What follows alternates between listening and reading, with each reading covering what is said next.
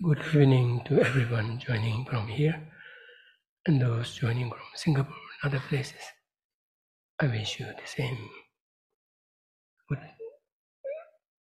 day, good night, whatever time it is. So this will be our last SNBN session with me.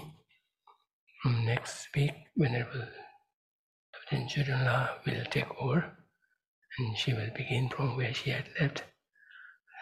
So I want to, before I forget, I want to thank everyone for this opportunity to once again look at samsara, look far at nirvana, and also get to know what connects the two, what's the way to nirvana by keeping in touch with Buddha nature. So it has been a great honor and privilege for me to be on this journey together. So before further ado, we'll spend the first few minutes in silent meditation, in settling our mind and body.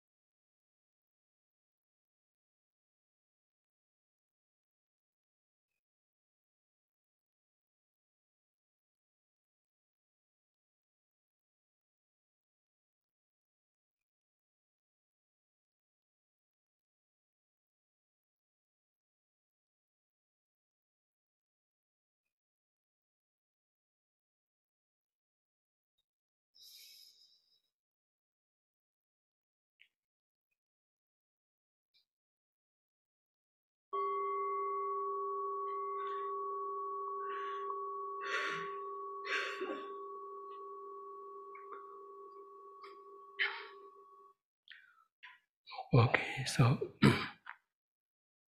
in preparation for our recitation of the homage to Shakyamuni Buddha, I invite you to cultivate the merit field with Buddha Shakyamuni in the center, in the space above us, with his disciples through the ages, through different traditions, flanking him, masters of the lineage from all traditions to one's present teachers. Invoke their presence and particularly think of their qualities of body, speech, and mind. More particularly that of the mind in the form of infinite love, compassion, conjoined with unerring wisdom, seeing the ultimate reality, integrated with all other qualities such as patience, concentration, joyous effort, morality, generosity.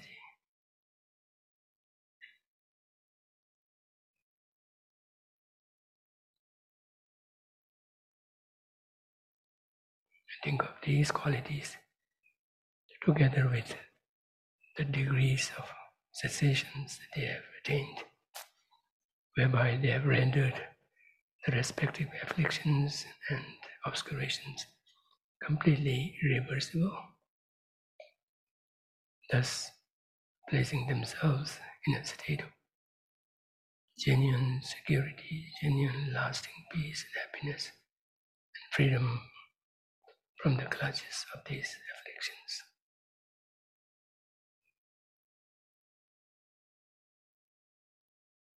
While thinking of them through these qualities, generate or gather one's understanding to the extent possible in making sense of how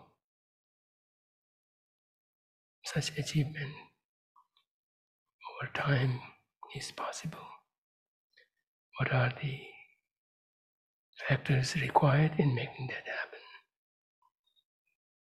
And then more importantly, how in ourselves at this very given moment, likewise in every given moment, we have the potential. It's just a matter of whether we make the efforts in nurturing it, developing it, bringing it to fruition. Through these reflections, develop a sense of inspiration, appreciation in terms of the qualities of the Buddhas and the Masters, and also develop a sense of hope, confidence in one's potential, making this a reality for oneself and for the sake of others.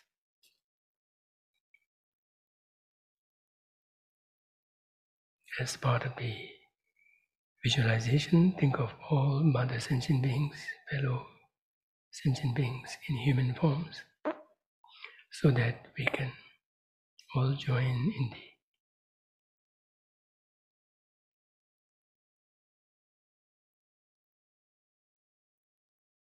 recitation and the related visualizations together. Yet at the same time, think of the sentient beings in their own respective realms and conditions of existence.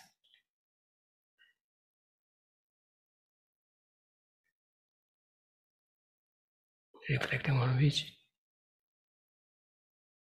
gives rise to a sense of affinity of our being same in the same boat at the same time. Thinking of how dependent we are for just about everything that we have and we need, we want. Everything comes from others through our interaction. Through these reflections, develop a sense of appreciation and gratitude.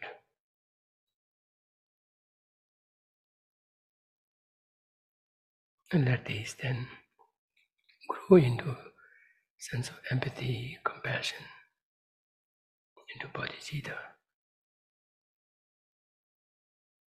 I think that one is leading all the rest of the sentient beings in this recitation. Even while we recite it, we also try our best to come up with a felt sense of what the words we are saying, so that they mold into a mental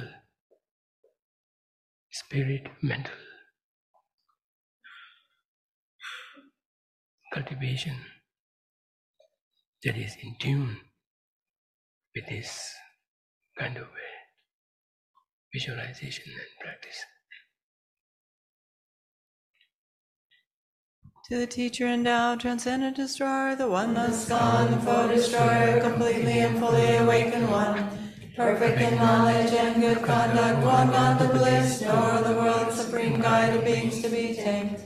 Teacher of gods and humans, to you, the Buddha endowed, transcendent destroyer, the glorious conqueror, Shakyamuni, I prostrate, make offerings and go for refuge. When, O supreme among humans, you are born on this earth, you paced 7 strides and said, I am supreme in this world. To you who are wise and I bow. With pure bodies formed supremely fine, wisdom ocean like a golden mountain. Fame that blazes in the 3 worlds, winner the best supreme guide, to you I bow. With a supreme science, face like a spotless moon, color like gold, to you I bow. You are immaculate, the 3 worlds are not, incomparable wise one, to you I bow. Great compassionate protector, all-knowing teacher, field of merit and good qualities, vast as an ocean, to the Tathagata I bow.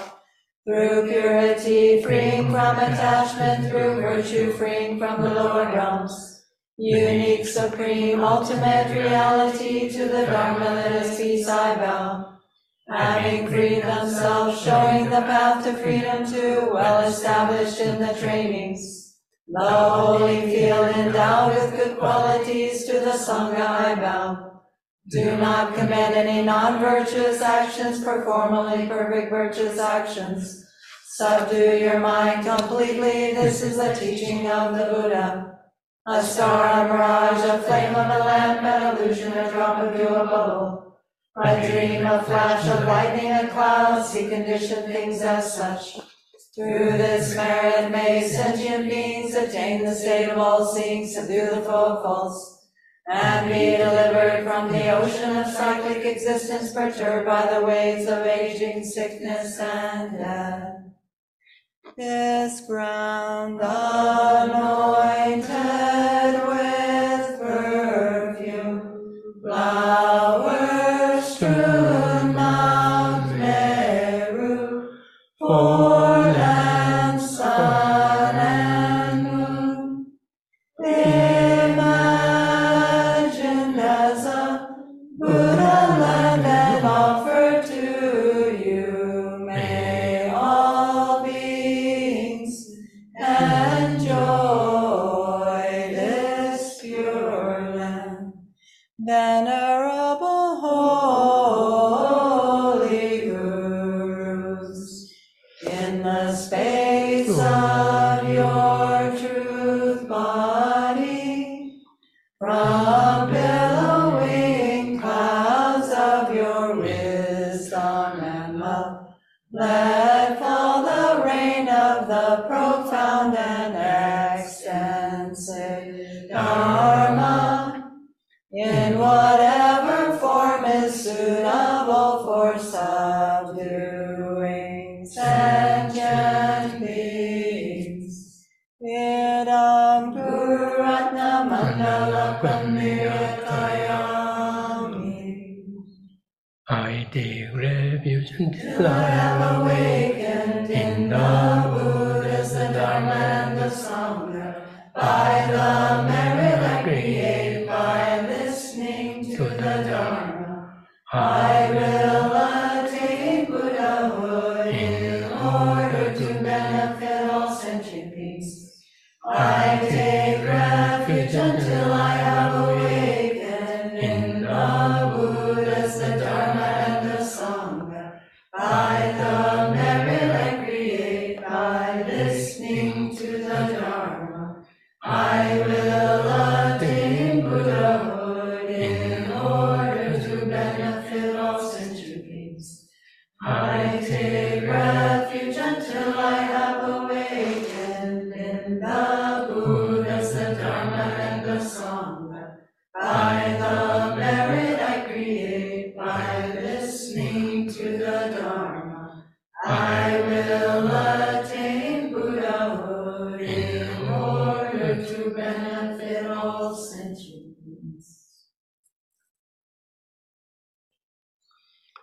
Stay for a while in this mode of bodhicitta, aspiring to attain full awakening for the sake of all sentient beings, towards which end we are here gathered to share the Dharma. Think of how sharing the Dharma, reflecting on it, cultivating it, internalizing it, can eventually make happen this realization of full awakening.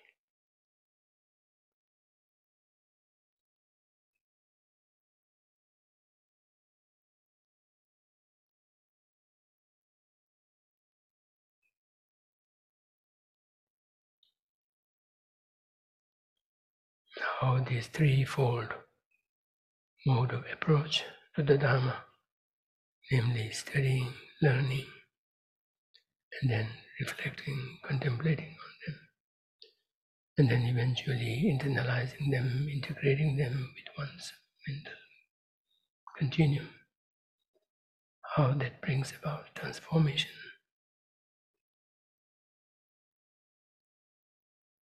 in us, in bringing a change in how we look at things,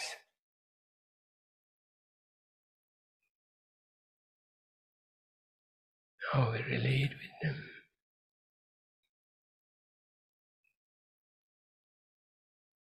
how we unlock our innate potential for full awakening.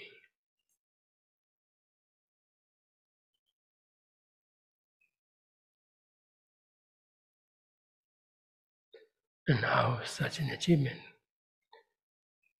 will make a big difference, not just in one's own life and condition and abilities,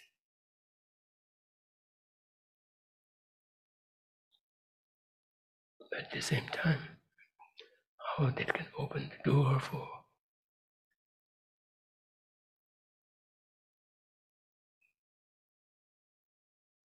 favorable change in the conditions of the fellow sentient beings.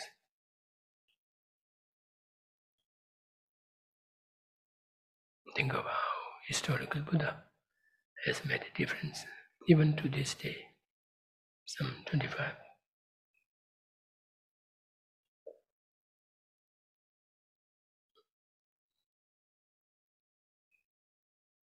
years back. And how ourselves doing the same can also make a difference in the lives of others for generations to come.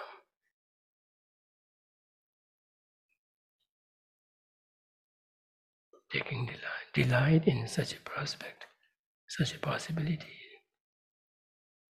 feel more determined to make the most of this life, of this year, of this month, of this week, of this very time tonight.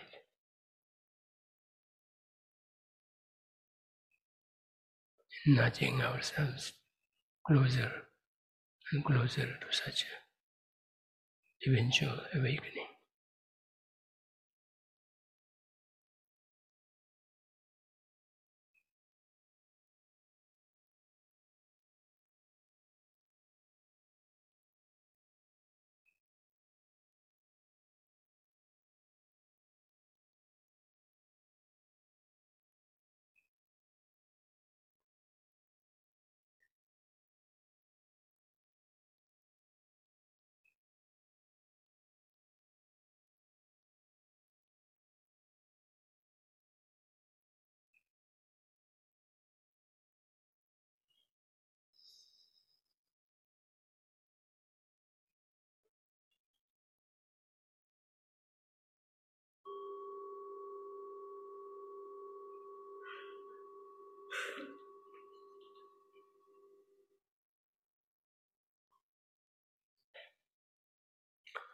Okay, welcome. So today we have to finish this.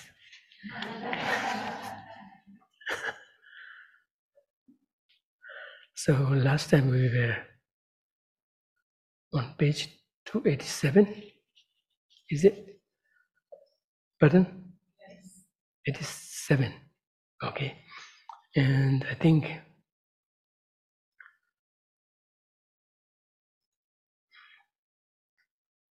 we left at the end of the second paragraph, right? Is that so? Right. Third paragraph, okay. Now we can start. Okay. So by third paragraph, you meant it is said that the innate clear light, right? So we will pick up from the very last one.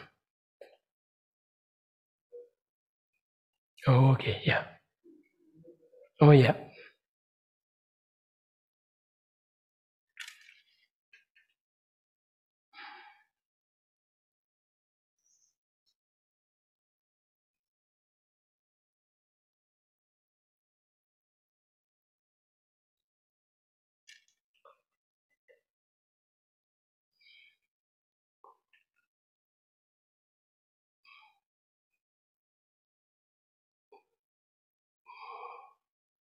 Where is the mention of Sutra and Tantra?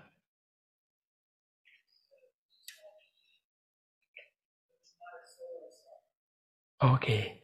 Yeah. Okay. I see, yes. Yeah, I remember doing few of the lines of that second paragraph. Okay, so I will once again read from the second paragraph. In both Sutra and Tantra, the subject clear light is the awareness that cognizes the object clear light. So by subject clear, when we say subject clear light, that means the subjective agent is in the form of clear light, which would be the subtlest mind. And then the object clear light will be with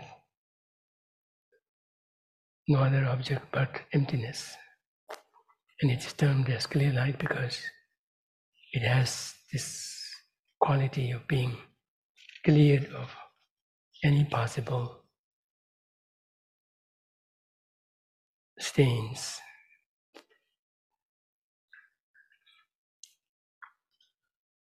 By the way, okay, I think. However, the subject clear light mind spoken of in Tantra is far subtler. I see. So in that sense, then, by mention of subject clear light, Venerable meant to refer to more broader sense of clear light, both in the, including the sutra level of understanding of clear light in the form of conventional clarity. That is the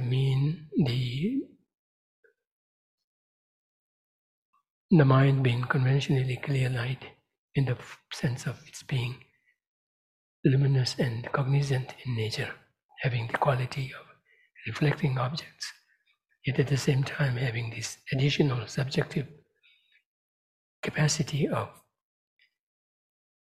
engaging with the object by means of cognizance, by means of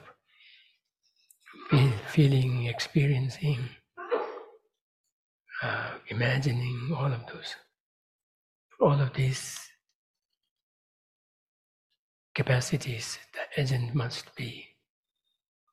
have this subjective clay-light nature of being fundamentally luminous and cognizant in nature.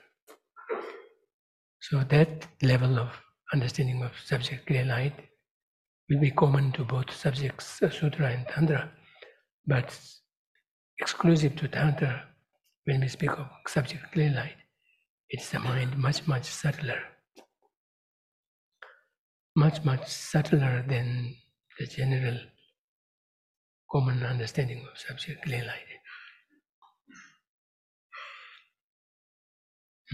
This innate clay-light mind, lenjik kyepe verse gisem.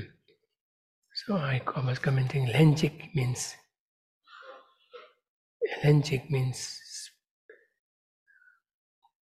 together or spontaneous, not spontaneous, something that one is born with.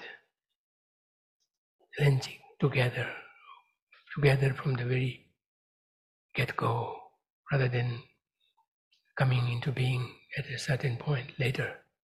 Not like that. This clay-light mind, which is subtler in nature, called the subtlest innate clay-light mind, is something that has always been accompanying us, not something that has just come into being at a certain age, certain time later on. Lenjik kyepe, vesegism, that's the clay light, the mind of clay light. The mind of clay light that we are born with, that we always are together with, is a special mind because it is the source and basis of all phenomena. Oh yes, now I remember. That's where we elaborated. Yes. Which is the source or the basis of all phenomena. Here we are talking of the subject clay-light mind in the tantric sense, and thus it refers to a much subtler clay-light mind, but nonetheless still mind, not emptiness, not the emptiness quality, but it's still mind. But at the same time, such a mind that which could be called the source or the basis of all phenomena, irrespective, all comprehensive phenomena in samsara and nirvana, and leaves out nothing outside of it. So here we are speaking of the subtlest clay-light mind, which is the source and basis of all. And I was saying that there are different ways of understanding and different occasions we have come across such a similar statement of describing this special quality in the mind. And there could be several iterations of it. But here we are referring to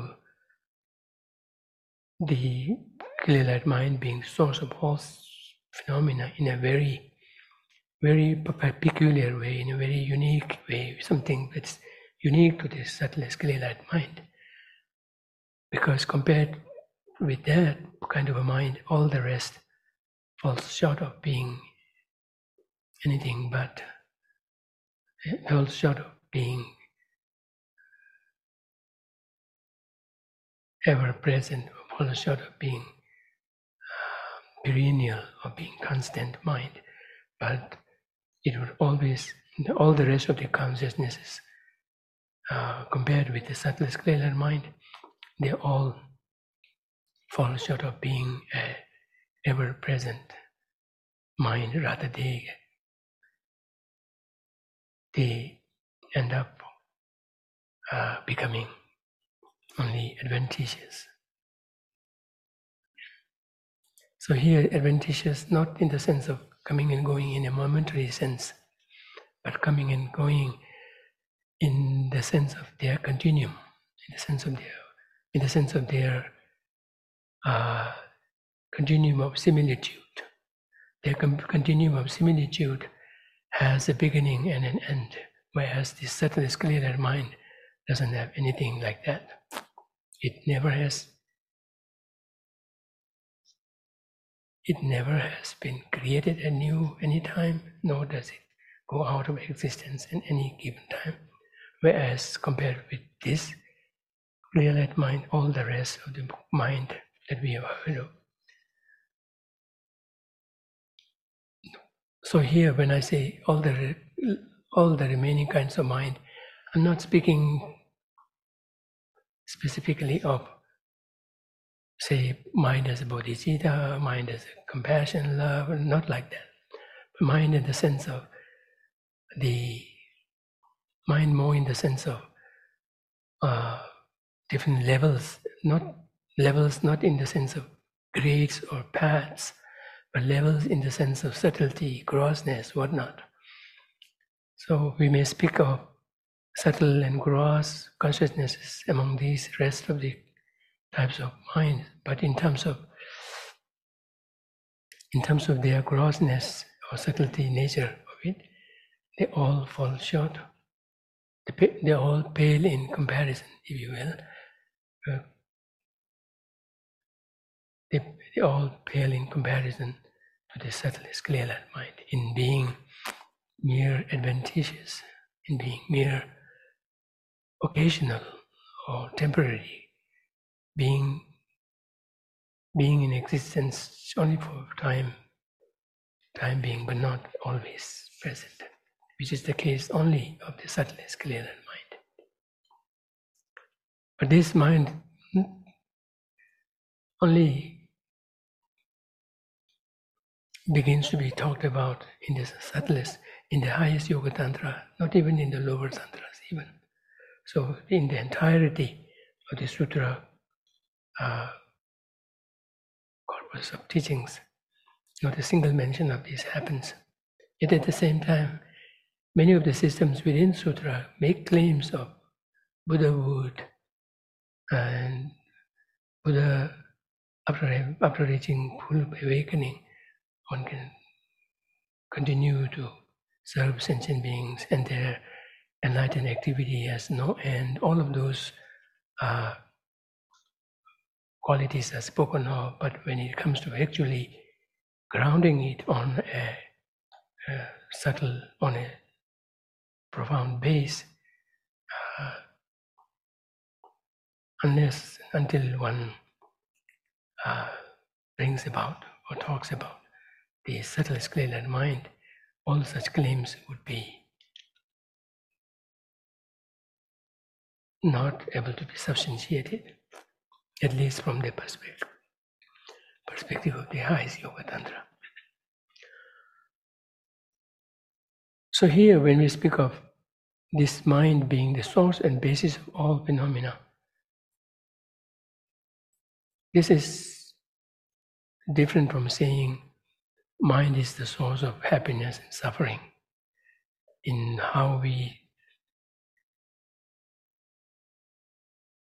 train our mind, we can make a difference in terms of how subjected we are to sufferings, how much of a prospect of happiness we can build for ourselves. That's another level of how things can depend on mind, and mind being the source and basis of suffering, happiness, whatnot. That's another thing. It's not the same thing here. And then, as we talked about last time, from this Chittamatra point of view, by the way, Chittamatra's take of how things exist is a subtle one, yet at the same time, in the eyes of the Prasangika Madhyamikas, that standpoint doesn't have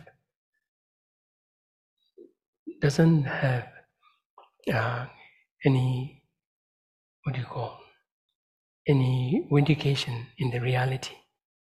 Of course, understanding that can be helpful in one's path in transforming and changing the mind. Not only that, this view of the Chittamatras they can be employed in sync with, together with, in tandem with a clear light mind, in taming the afflictions and the subtle dispositions left by them. Yet at the same time, the view of the Chittamatras per se is not something considered to be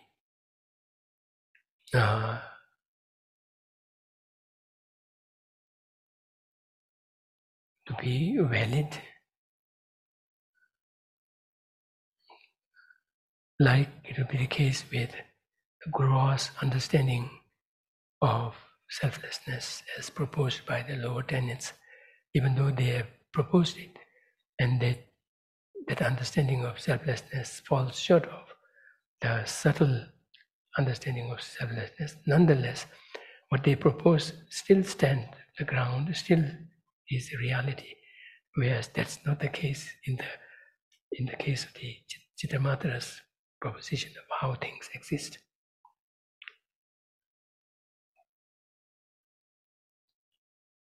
But nonetheless, when they speak of everything being mind only, mind projected, in the nature of mind, with this very unique mechanism or unique understanding of structure that they lay out in terms of the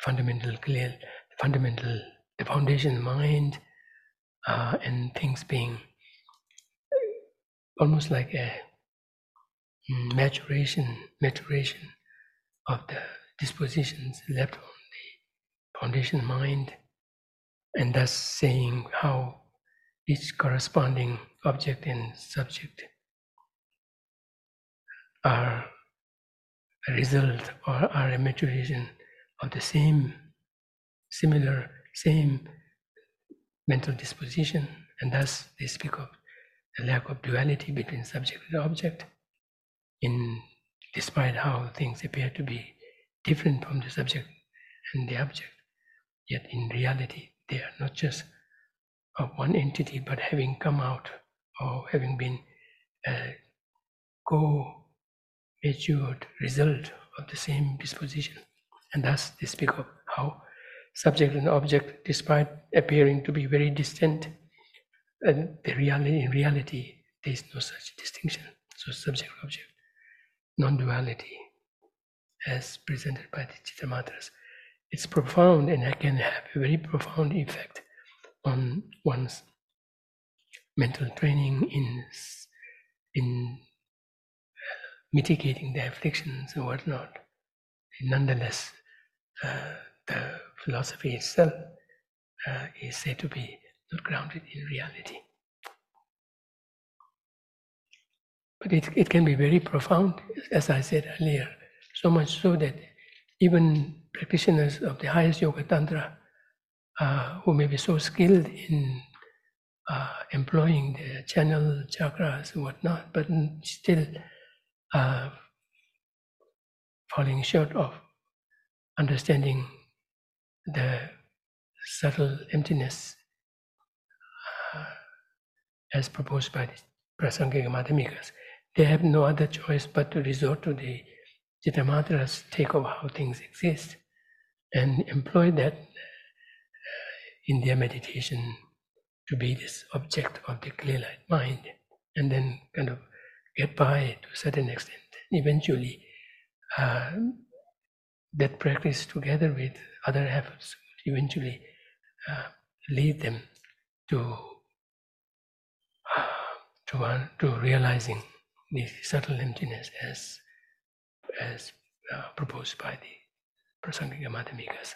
So they have to make do with Chittamatra's take of how things exist, their view, but eventually would have to then leave that behind and move ahead with Prasangika Madhyamika understanding.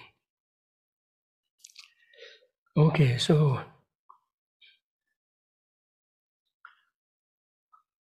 this one way of understanding this subtlest clear light mind being the source and basis of all phenomena is that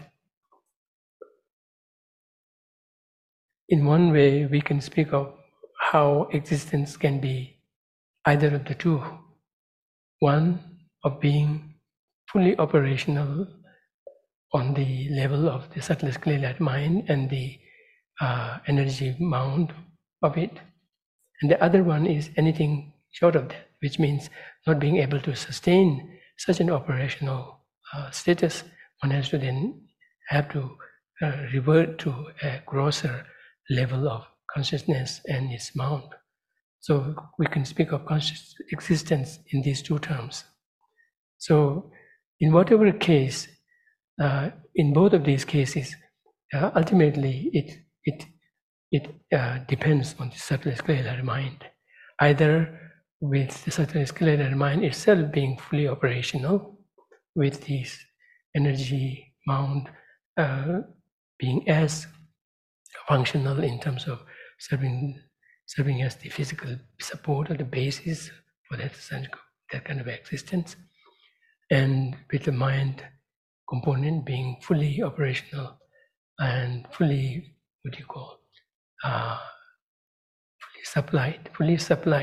fully supplied and operational on the subtlest clearer mind. That's one way of existing, and we consider that to be the existence quality of Buddha.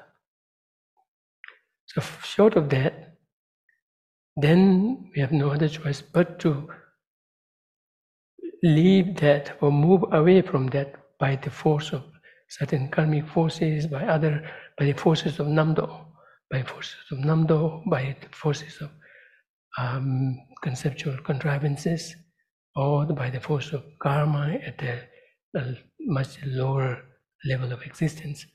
One has no choice but to then move out of such a dimension where all there is in terms of operation and function is the subtlest clear light mind and the amount.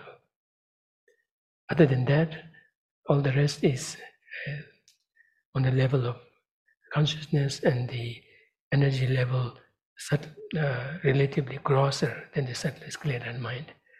And that dimension of existence has a wide range of variety, including that of ours and that of animals and of all other samsaric existences, all the way to the experience of bodhisattvas, to the point of being on the verge of being Buddha, but not yet. So in thinking along those lines, in both the cases, the base is subtlest clear mind. It's a matter of whether one is operating fully on that base itself or operating on something secondary to that, though based on that subtlest clear mind. So in that respect, we can speak of everything being based or sourced in the subtlest clear mind. Now the question is this manner of being source and basis a form of causality, causation, relationship, or something else?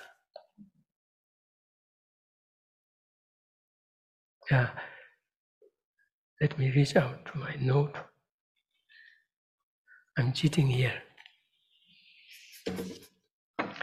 In certain texts, when it comes to discussing whether this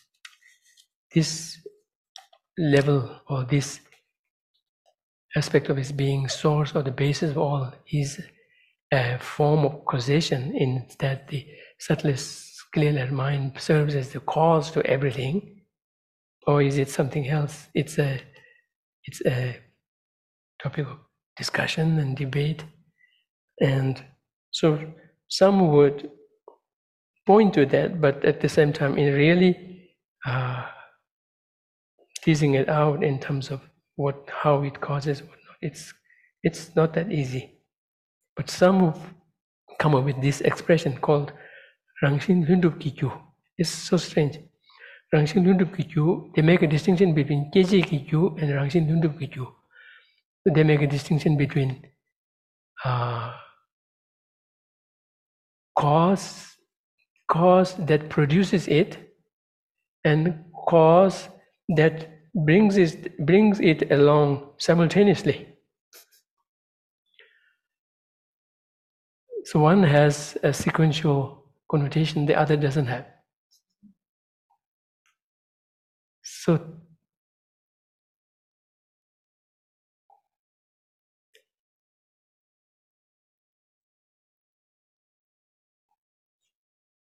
yeah, so it's not that clearly spelled out, clearly understood, but as I mentioned earlier, thinking along the line of how existence could be either of the two, one that's being fully operational and functional, fully supplied, everything being everything being fully furnished, so to say, in terms of existence, directly on the basis of the subtlest clear mind and the mount and its mount, or something secondary to it, though rooted in it.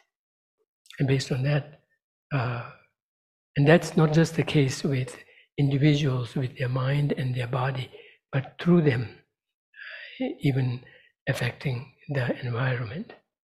Now here we can speak of how, say, at our level, when we die, eventually our whole being has to kind of boil down to eventually the subtlest clear light mind and the wind energy at the time of death. The actual time of death is when all the rest have subsided in terms of our body and mind. All that is left is the subtlest clear light mind, the natural subtlest clear light mind, not the cultivated one, but the natural subtlest clear light mind and its mount. Because by that time, there's no choice but for that to be manifest, because all the rest have subsided. But then we are not able to sustain it, let alone sustain. We are not even aware then. We're dead. Not dead, not quite dead. We are in the state of death. I make this distinction between being in a state of death and a state of being dead. When we are dead, then we leave the body. But at the actual moment of death itself, we have not yet left the body, left the old body. Yet at the same time, our whole existence is hinged on that subtlest clear light mind and the energy, and between that and the old gross body, there's hardly any connection. So the dependence on the gross body is not as much as we are used to having it. But at the same time, it is not a complete severance or complete leaving the old body. That's why there's this case of the body retaining its glow and retaining its glow and not decaying. But nonetheless, not as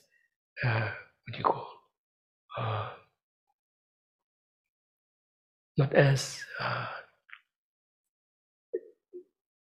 roughly or grossly dependent on the body as we have known in our life. So during that time, when we die and we are at this, I usually think that when the actual state of death happens, that's beyond the karmic vision of this present life. That's beyond the karmic vision of this present life. So the karmic vision of the present life ends with the onset of the subtlest clear light mind. And then, since we are not able to sustain in that level, in that state, another karmic force in the form of a mental contrivance can drive it, can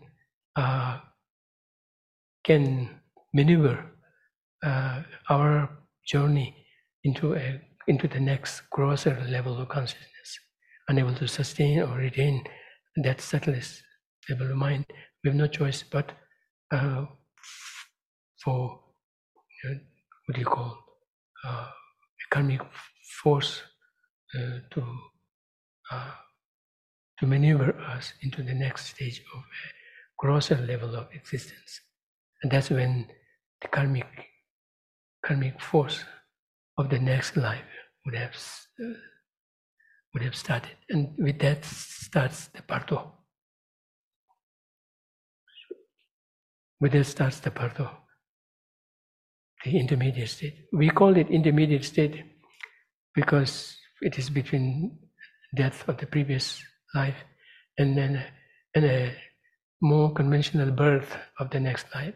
Itself is a birth of its kind, and thus it shares the same karmic what do you call, the same karmic stamp, the same karmic same karma with the subsequent birth into a particular being.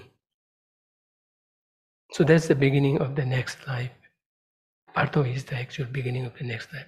And the parto happens as soon as we move away from that subtle skeletal mind.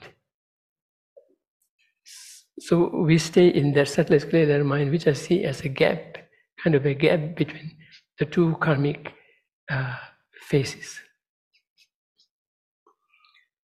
But nonetheless, this gross energy and the grosser, although compared with our usual level of consciousness, that level of consciousness, even in the parto state, is much subtler, but nonetheless, it's not the same as the subtle skeletal mind.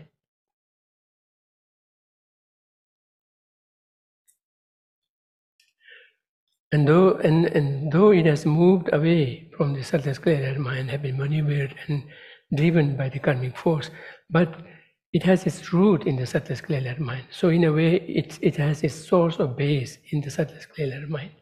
And then with the karma impacting not just the individual experience, but also the environment, etc. And thus, even that karmic impact or karmic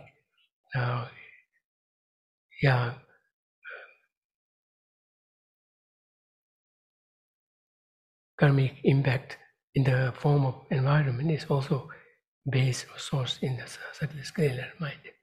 So that's how we make this case of subtle skeletal mind being the source. But that is very different from saying everything is mentally designated, where we also see another level of everything being dependent on the mind in terms of its subtlest nature, in terms of its actual mode of existence, no matter what process we take in making it, creating it, whatnot, whatever efforts we put in, however long it may take. But ultimately what we come up with ends up to be nothing but merely designated in the aggregation of its components.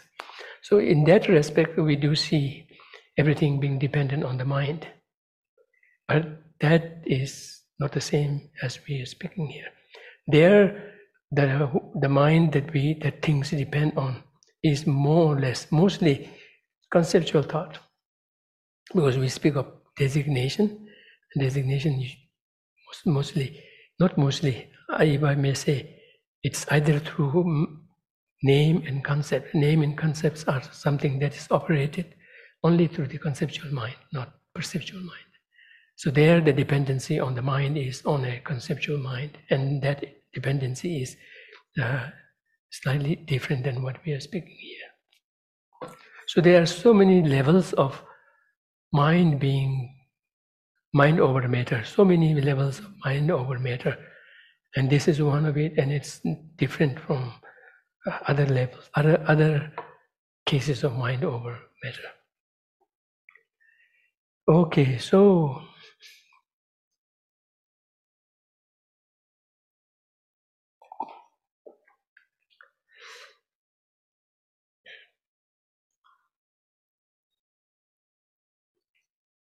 this subtlest mind continues from one life to the next, but not in an active way, as the basis of all consciousnesses, but not in an active way, because it's active either in its natural way, which is when we die at the time of death, or at the time when we yawn, when we sneeze, like that. And the other way for it to be active is by deliberately, intentionally engaging in practices of manifesting it and then employing it on the path.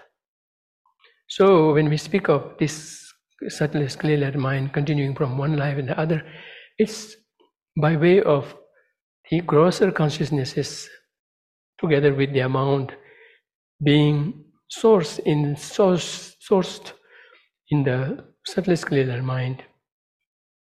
Is in that respect we speak of its being continuing from one life to the next, but not as an active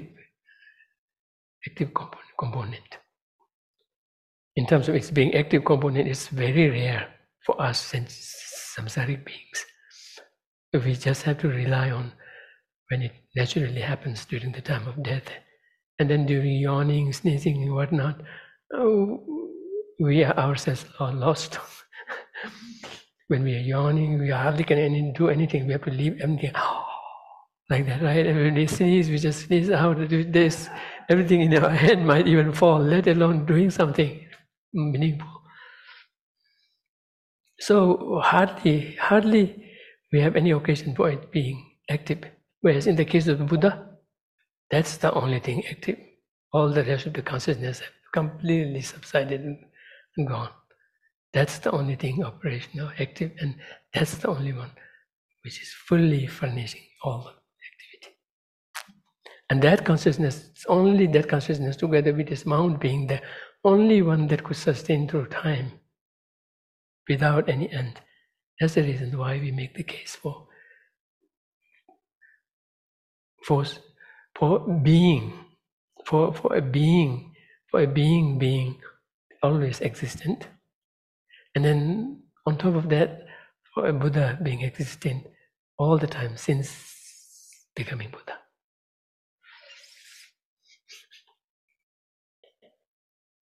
Yes, yeah. If I understood you, does that mean that a Buddha doesn't have sense consciousnesses?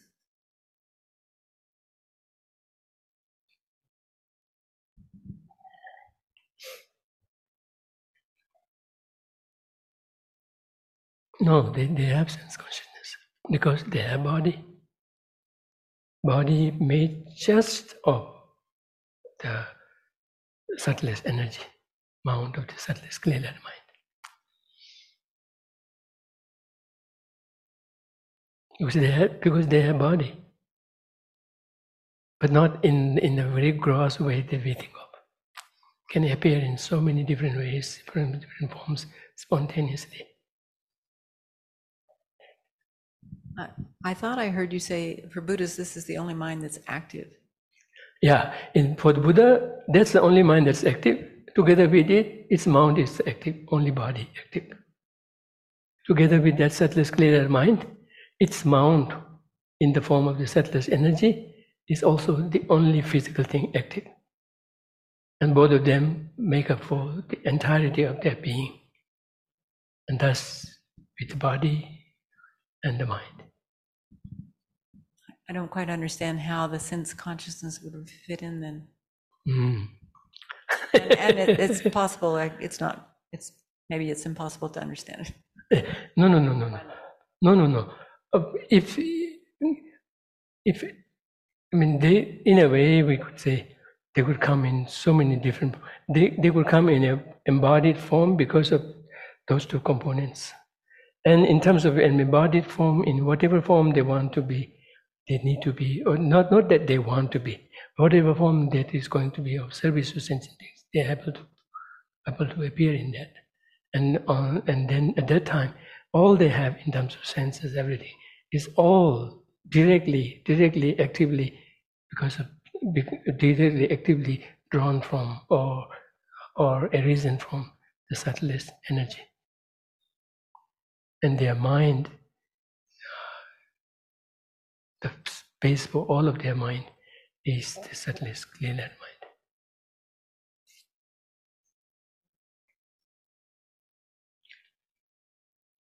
Right, but isn't that true of us too? Pardon? Isn't that true of ordinary beings too? No, as I said, the very moment we leave the state of death, we have no other choice but to resort on a grosser consciousness and grosser. We only are able to operate. Only time when it is manifest naturally is when we are in a state of death, when we have no function and not at all. Right? Although we are just barely there, but hardly, not just hardly, not at all, totally unconscious and unaware, let alone thinking of doing something, writing books, studying, none of that. So we just operate on a grosser level of mind. Yeah, that's why we speak of the dissolution. Okay, we better move. Yeah, let's see. We will stop only at big stations, okay? We're on a...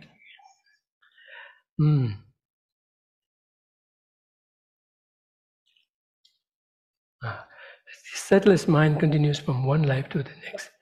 It is not a soul or self. It changes moment by moment and it is empty of inherent existence. So yeah, one has to think, one has to kind of juggle these two facts of it, of its being unborn, unceasing, always present, yet at the same time ever momentarily changing, and also devoid of any intrinsic existence. We have to be able to kind of accommodate them all together. There should not be too much of a difficult. Yeah. At that, the coarser levels of mind absorb into the innate clear light mind, and after rebirth, the coarse consciousness re-emerges from the basis of the innate clear light mind. So we have to make the sense of how subtlest clear light mind is the basis. If it is the basis either of Buddhahood or that of samsarahood, then we can make this sense of how it is the source and basis of all. When these coarse levels of consciousness exist, constructive and destructive thoughts and emotions arise and karma is created. The result of afflictive thoughts and actions is samsara. The result of thoughts and actions purified by the realization of emptiness is nirvana. It is that simple. All we have to do is just turn away from creating it, then there we are in nirvana. The presence of ignorance or wisdom determines whether this mind is in samsara or in nirvana. And that's very true, even in our samsaric existence also. What kind of a mindset we have will determine what kind of a experience we are going through, what kind of a condition we find ourselves. If we could actually generate bodhicitta and sustain it for as long as we are in samsara, even then also, it would be blissful, wonderful, even at that level, let alone full transformation. It is said that the innate clear light mind is the creator, in that it is the source or basis of samsara and nirvana. Okay, so far, in that is the basis. But basis in what sense? In sense of a cause, in the sense of what is spoken of as Rangshin Lundup Kikyu. Rangshin Lundup Kikyu, naturally, spontaneously, a reason cause. Okay. It is said that the inner clear light mind is the creator, in that it is the source or basis of samsara and nirvana. This indicates that phenomena do not arise causelessly, nor are they created by an external creator. Of course, they have to come from a cause. See, in the case of a samsaric existence, it has to be the karmic force, right? The affliction and karma induced by it. But they have to have a basis from which to arise, and that basis is what is supplied by this subtlest clear-eyed mind. To make an analogy, in one of the teachings by His Holiness, he makes this case of subtlest clear-eyed mind being the basis of everything, both samsara and nirvana, by giving this analogy of solidified water in the form of strong ice, right? And that of fluid water. In both of these cases, the external form is different, yet in terms of both of them being in the nature of mind, in the nature of water, it's the same all throughout. And likewise, irrespective of how gross consciousness, how gross level of existence we are living, we are existing, or that we settle, in both of these cases, the ultimate basis is the subtlest clear mind and its accompanying mount. To make an analogy, owing to the climate in a particular place, plants and animals come to exist there. From that perspective, we say that the climate of a place creates the living beings there because it acts as their basis. Similarly, because the innate clear-light mind exists, all the phenomena of samsara and nirvana becomes possible.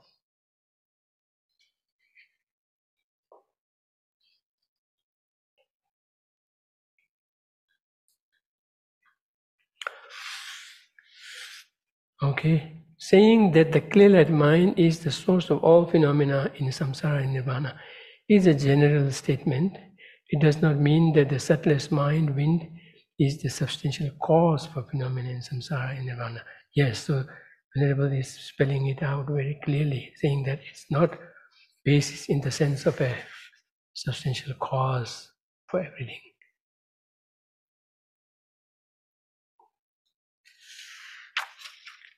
Nor does it mean that all phenomena arise from my clear light mind or your clear light mind. Furthermore, it is not the same as the Chittamatrin assertion that Venerable is touching here. Chittamatrin assertion that all phenomena are the nature of the mind, which refers to their unique tenet that an object and the consciousness perceiving it arise from the same substantial cause, the latency on the fundamental foundation of consciousness. We have already dealt with it. Saying that the clear light mind is the source of all phenomena in samsara and nirvana means that all phenomena exist in relation to the mind. All phenomena exist by being merely designated by mind. This conclusion is arrived at because all other possibilities, such as objective existence and existence from its own side, are untenable.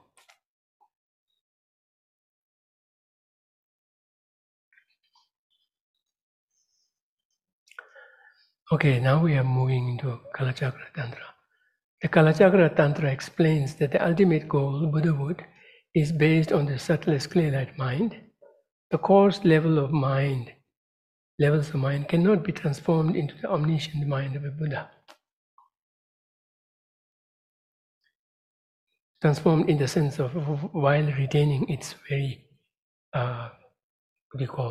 its very entity. One cannot become fully omniscient. One cannot give rise to a fully omniscient mind of a Buddha. Only the subtlest mind wind, which is beginningless and endless. Yeah, that's one other aspect of this. Beginningless, endless, neither born nor ceasing. Can continue to Buddhahood, because that's the only one that is sustained. All the rest compared with that is not sustainable, advantageous.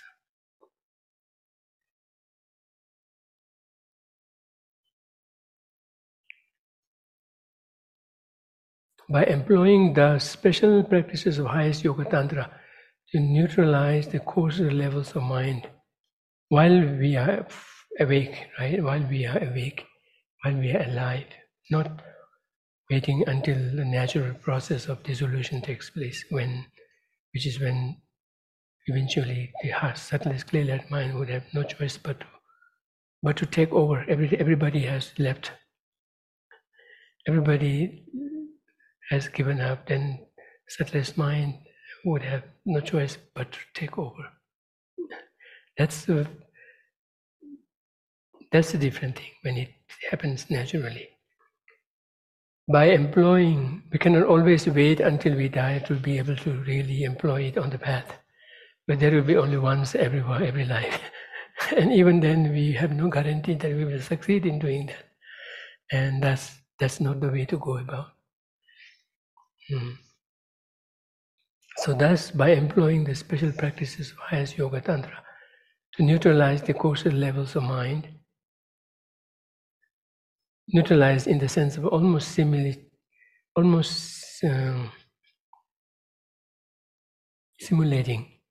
natural process of death deliberately, while at the same time being fully awake, and during which time all the coarser levels of mind would have dissolved in a similar way that does during the actual natural process of death, but having been intentionally, deliberately,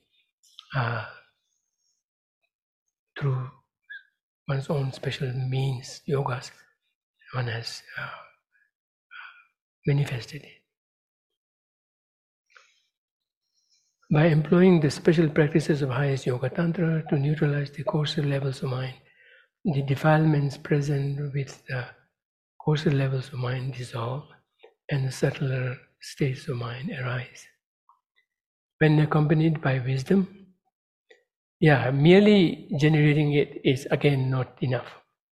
Even with special efforts, special methods, if one succeeds in generating it, it's just one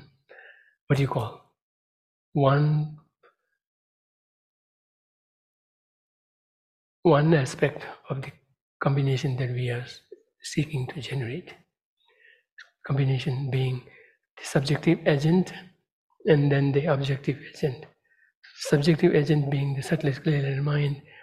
Even if we succeed in generating it deliberately through special means, in and of itself is not enough. It has to be then conjoined with understanding, with emptiness as its object, for which one would have to have first understood emptiness fully, and thus be able to call it up and kind of conjoin it. Conjoin it in the sense that one could direct that mind that one has generated into looking at emptiness, or into having emptiness as its object or as its point of focus. But for that, merely imagining that one is focusing on emptiness is not enough.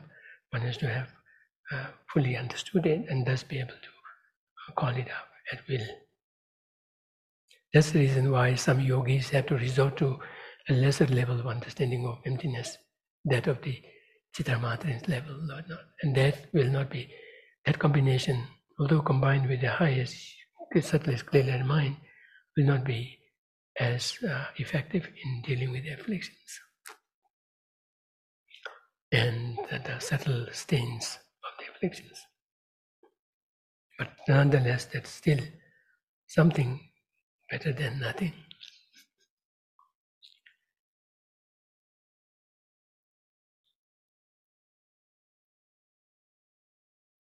When accompanied by wisdom, these progressively subtler levels of mind have more power to effect change and purify the mind. When the subtlest mind wind is activated, made blissful. That's another part of it. Our natural activation, our natural process of the subtlest clear-light mind becoming manifest is not necessarily always accompanied or if at all, accompanied by bliss. And used to realize emptiness directly, it is extremely effective in rooting out the deepest and most entrenched obscurations.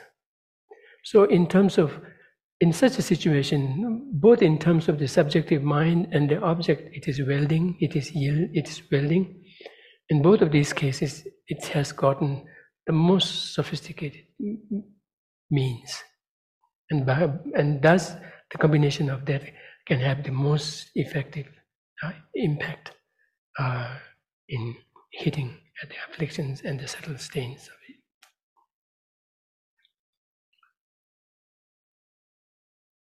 When all obscurations have been removed, when all obscurations have been removed, can we imagine this for a while? When all obscurations have been removed, this innate clear-light mind becomes the Buddha's omniscient mind. So Buddha's omniscient mind, Buddha's working mind itself becomes the subtlest clear-light mind. And his or her working body becomes is of the subtlest energy mount of that subtlest clear-light mind.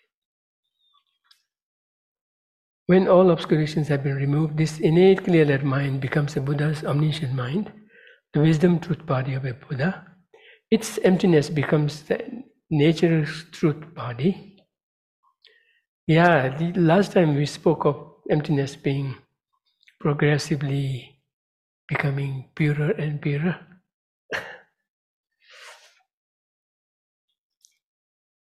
This is, one way of looking at that being possible on the basis of the mind being purified of the defilements is to think along the lines of what we find in Heart Sutra. Form is emptiness and emptiness is form. And the other way of looking at that is with this progressive purification of the negativities, obscurations, it's like the mind's innate purity is being slowly revealed, bit by bit, phases by phases. We even go to the extent of saying that if one is purified, the objects that you look at also becomes purified. Not that the objects begin to enjoy that purity, but the person who observes it begins to see the object being purified as well.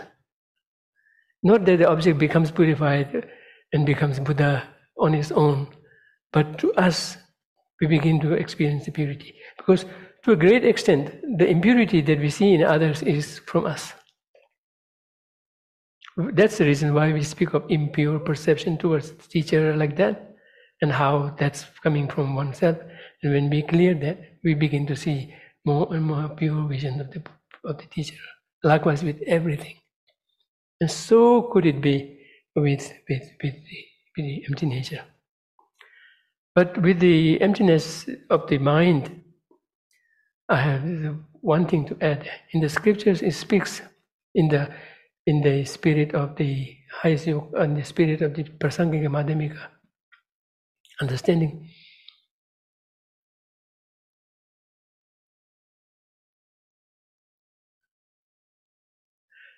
Within this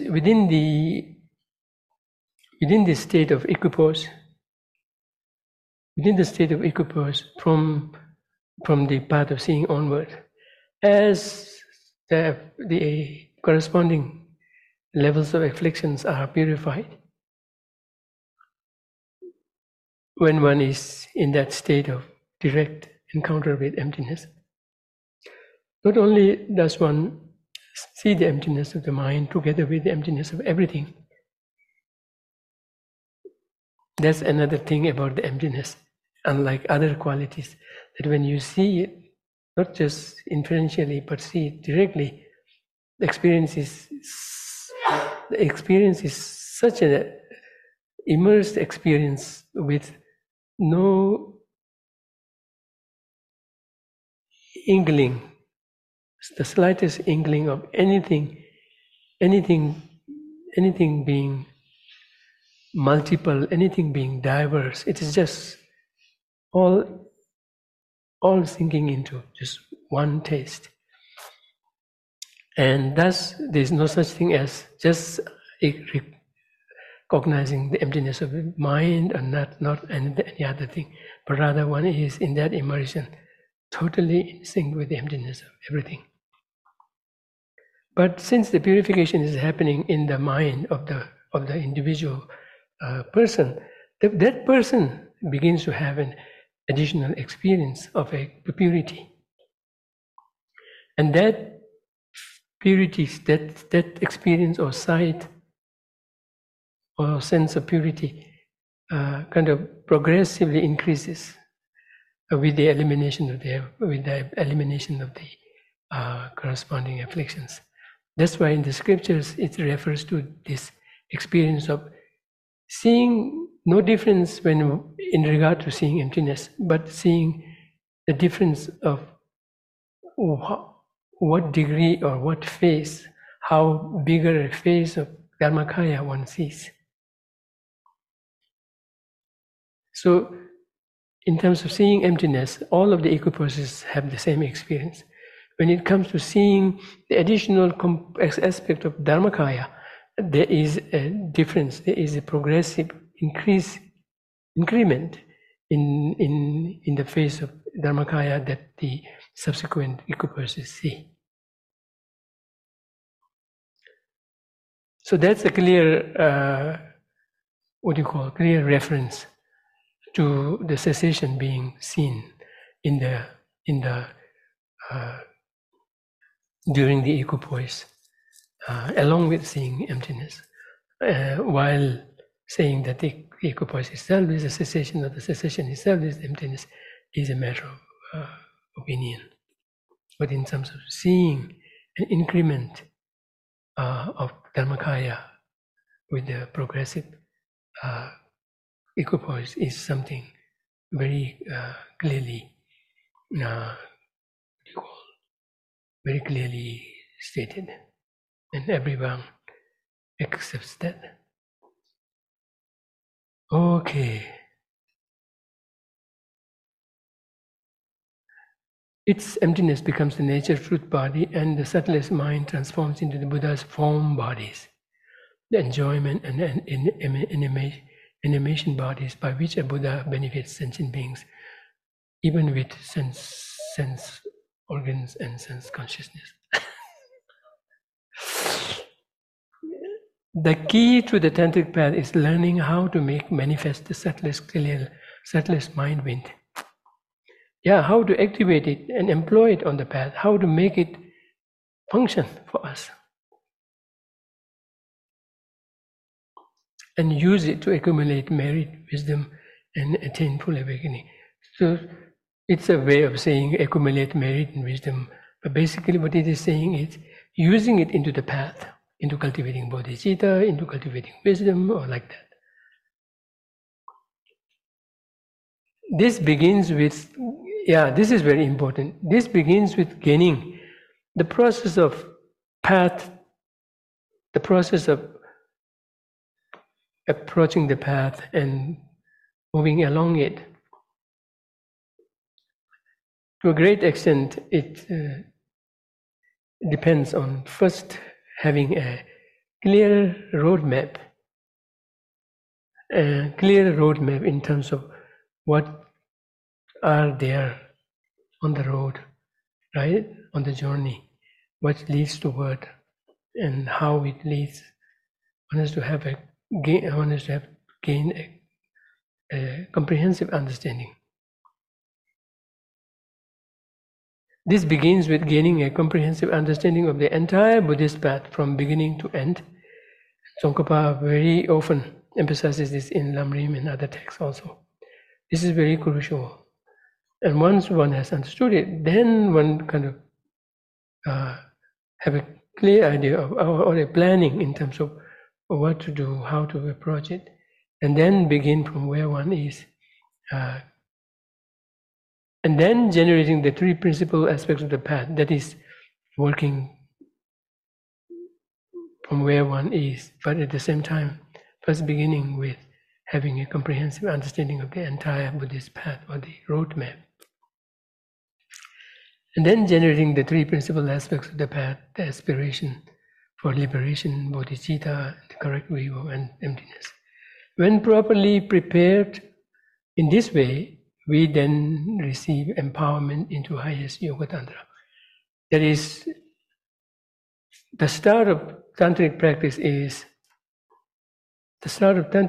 marks the culmination of it happens in the wake of culminating the sutra paths.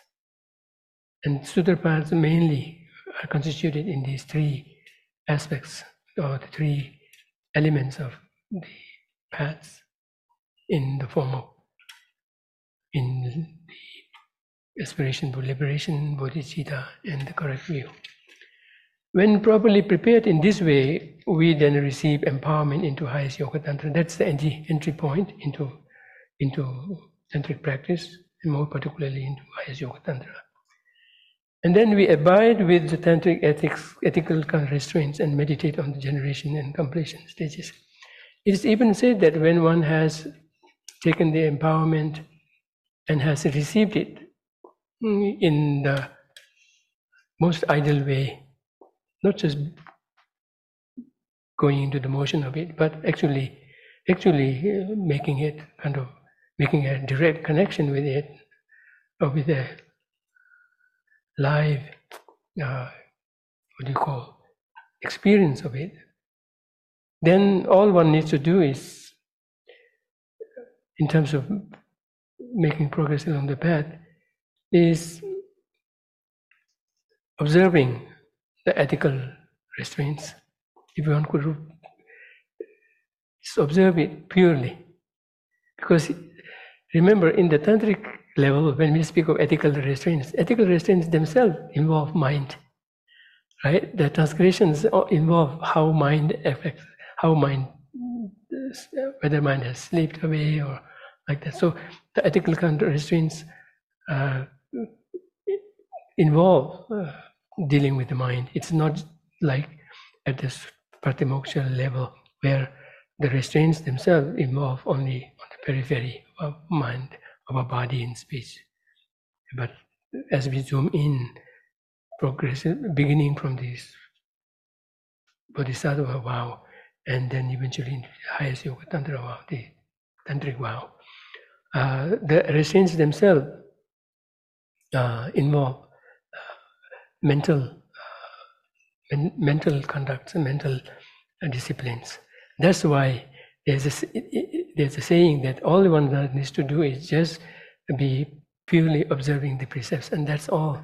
That will be enough. Yeah, that's another way of saying it.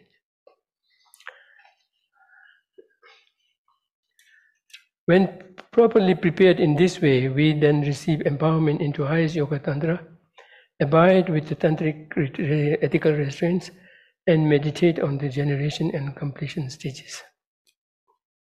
This causes the winds to enter, remain, and dissolve in the central channel, at which time all coarse levels of mind cease and the subtlest mind wind is activated. This is made blissful and used to realize emptiness. The stage of example clear light. That's the third stage. Example clear light is attained when this subtlest blissful mind wind realizes the object clear light, emptiness, via a conceptual appearance. So there is such thing as subtlest clear light mind, but still conceptual in nature. And that is the level of the third level, or we call it the example clear light. When it cognizes emptiness directly, when this example clear light mind evolves eventually into a directly perceiving clear light mind, the stage of actual clear light or the meaning, sometimes it is translated as the meaning clear light. The third one is example clear light, and the one subsequent to that, evolving into a direct perceptual clear light mind is called meaning clear light or actual clear light. So that is attained. Someone who has attained this will become Buddha in that very life. So in the tantric system, when one attains the meaning clear light or the actual clear light, one enters the path of seeing. One becomes Arya, and one becomes at the same time Arhat. And it is guaranteed that one is beginning to proceed to become Buddha in that same life. There's no mediation. So this speaks of the sophistication of the path. So all of the afflictions, the 9 levels of afflictions are eliminated at once. One doesn't have to go through the process of building, gathering the cessations. Okay, someone who has attained this will become Buddha in that very life. Who wants to become that? The discussion of clear light relates to the topic of Buddha nature, the potential of each and every sentient being to become fully awakened Buddha, to which we now turn next. Okay, so we finished it.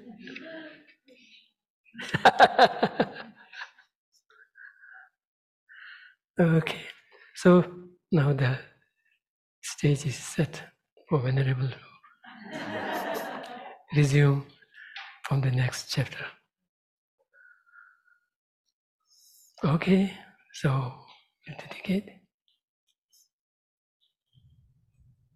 May the spiritual teachers who lead me on the sacred path, and all spiritual friends who practice it, have long life. May I pacify completely all outer and inner hindrances. Grant such inspiration, I pray. May the lights of the venerable spiritual mentors be stable, and their virtuous actions spread in the 10 directions. May the light of Love Sang's teachings dispelling the darkness of the beings in the 3 worlds always increase. Idam Guru Ratna Mandalakam Niyatayami. Due to this merit, may we soon attain the awakened state of Guru Buddha, that we may be able to liberate all sentient beings from their suffering. May the precious Bodhi mind not yet born arise and grow. May that born have no decline, but increase forevermore. In the snowy mountain pure land, you're the source of good and happiness, powerful cleansing Gyatso Chenrezi. May you stay until samsara ends. May the deeds of explaining and practicing the Dharma, done by groups supporting the teachings and their upholders, who spread the view of dependent arising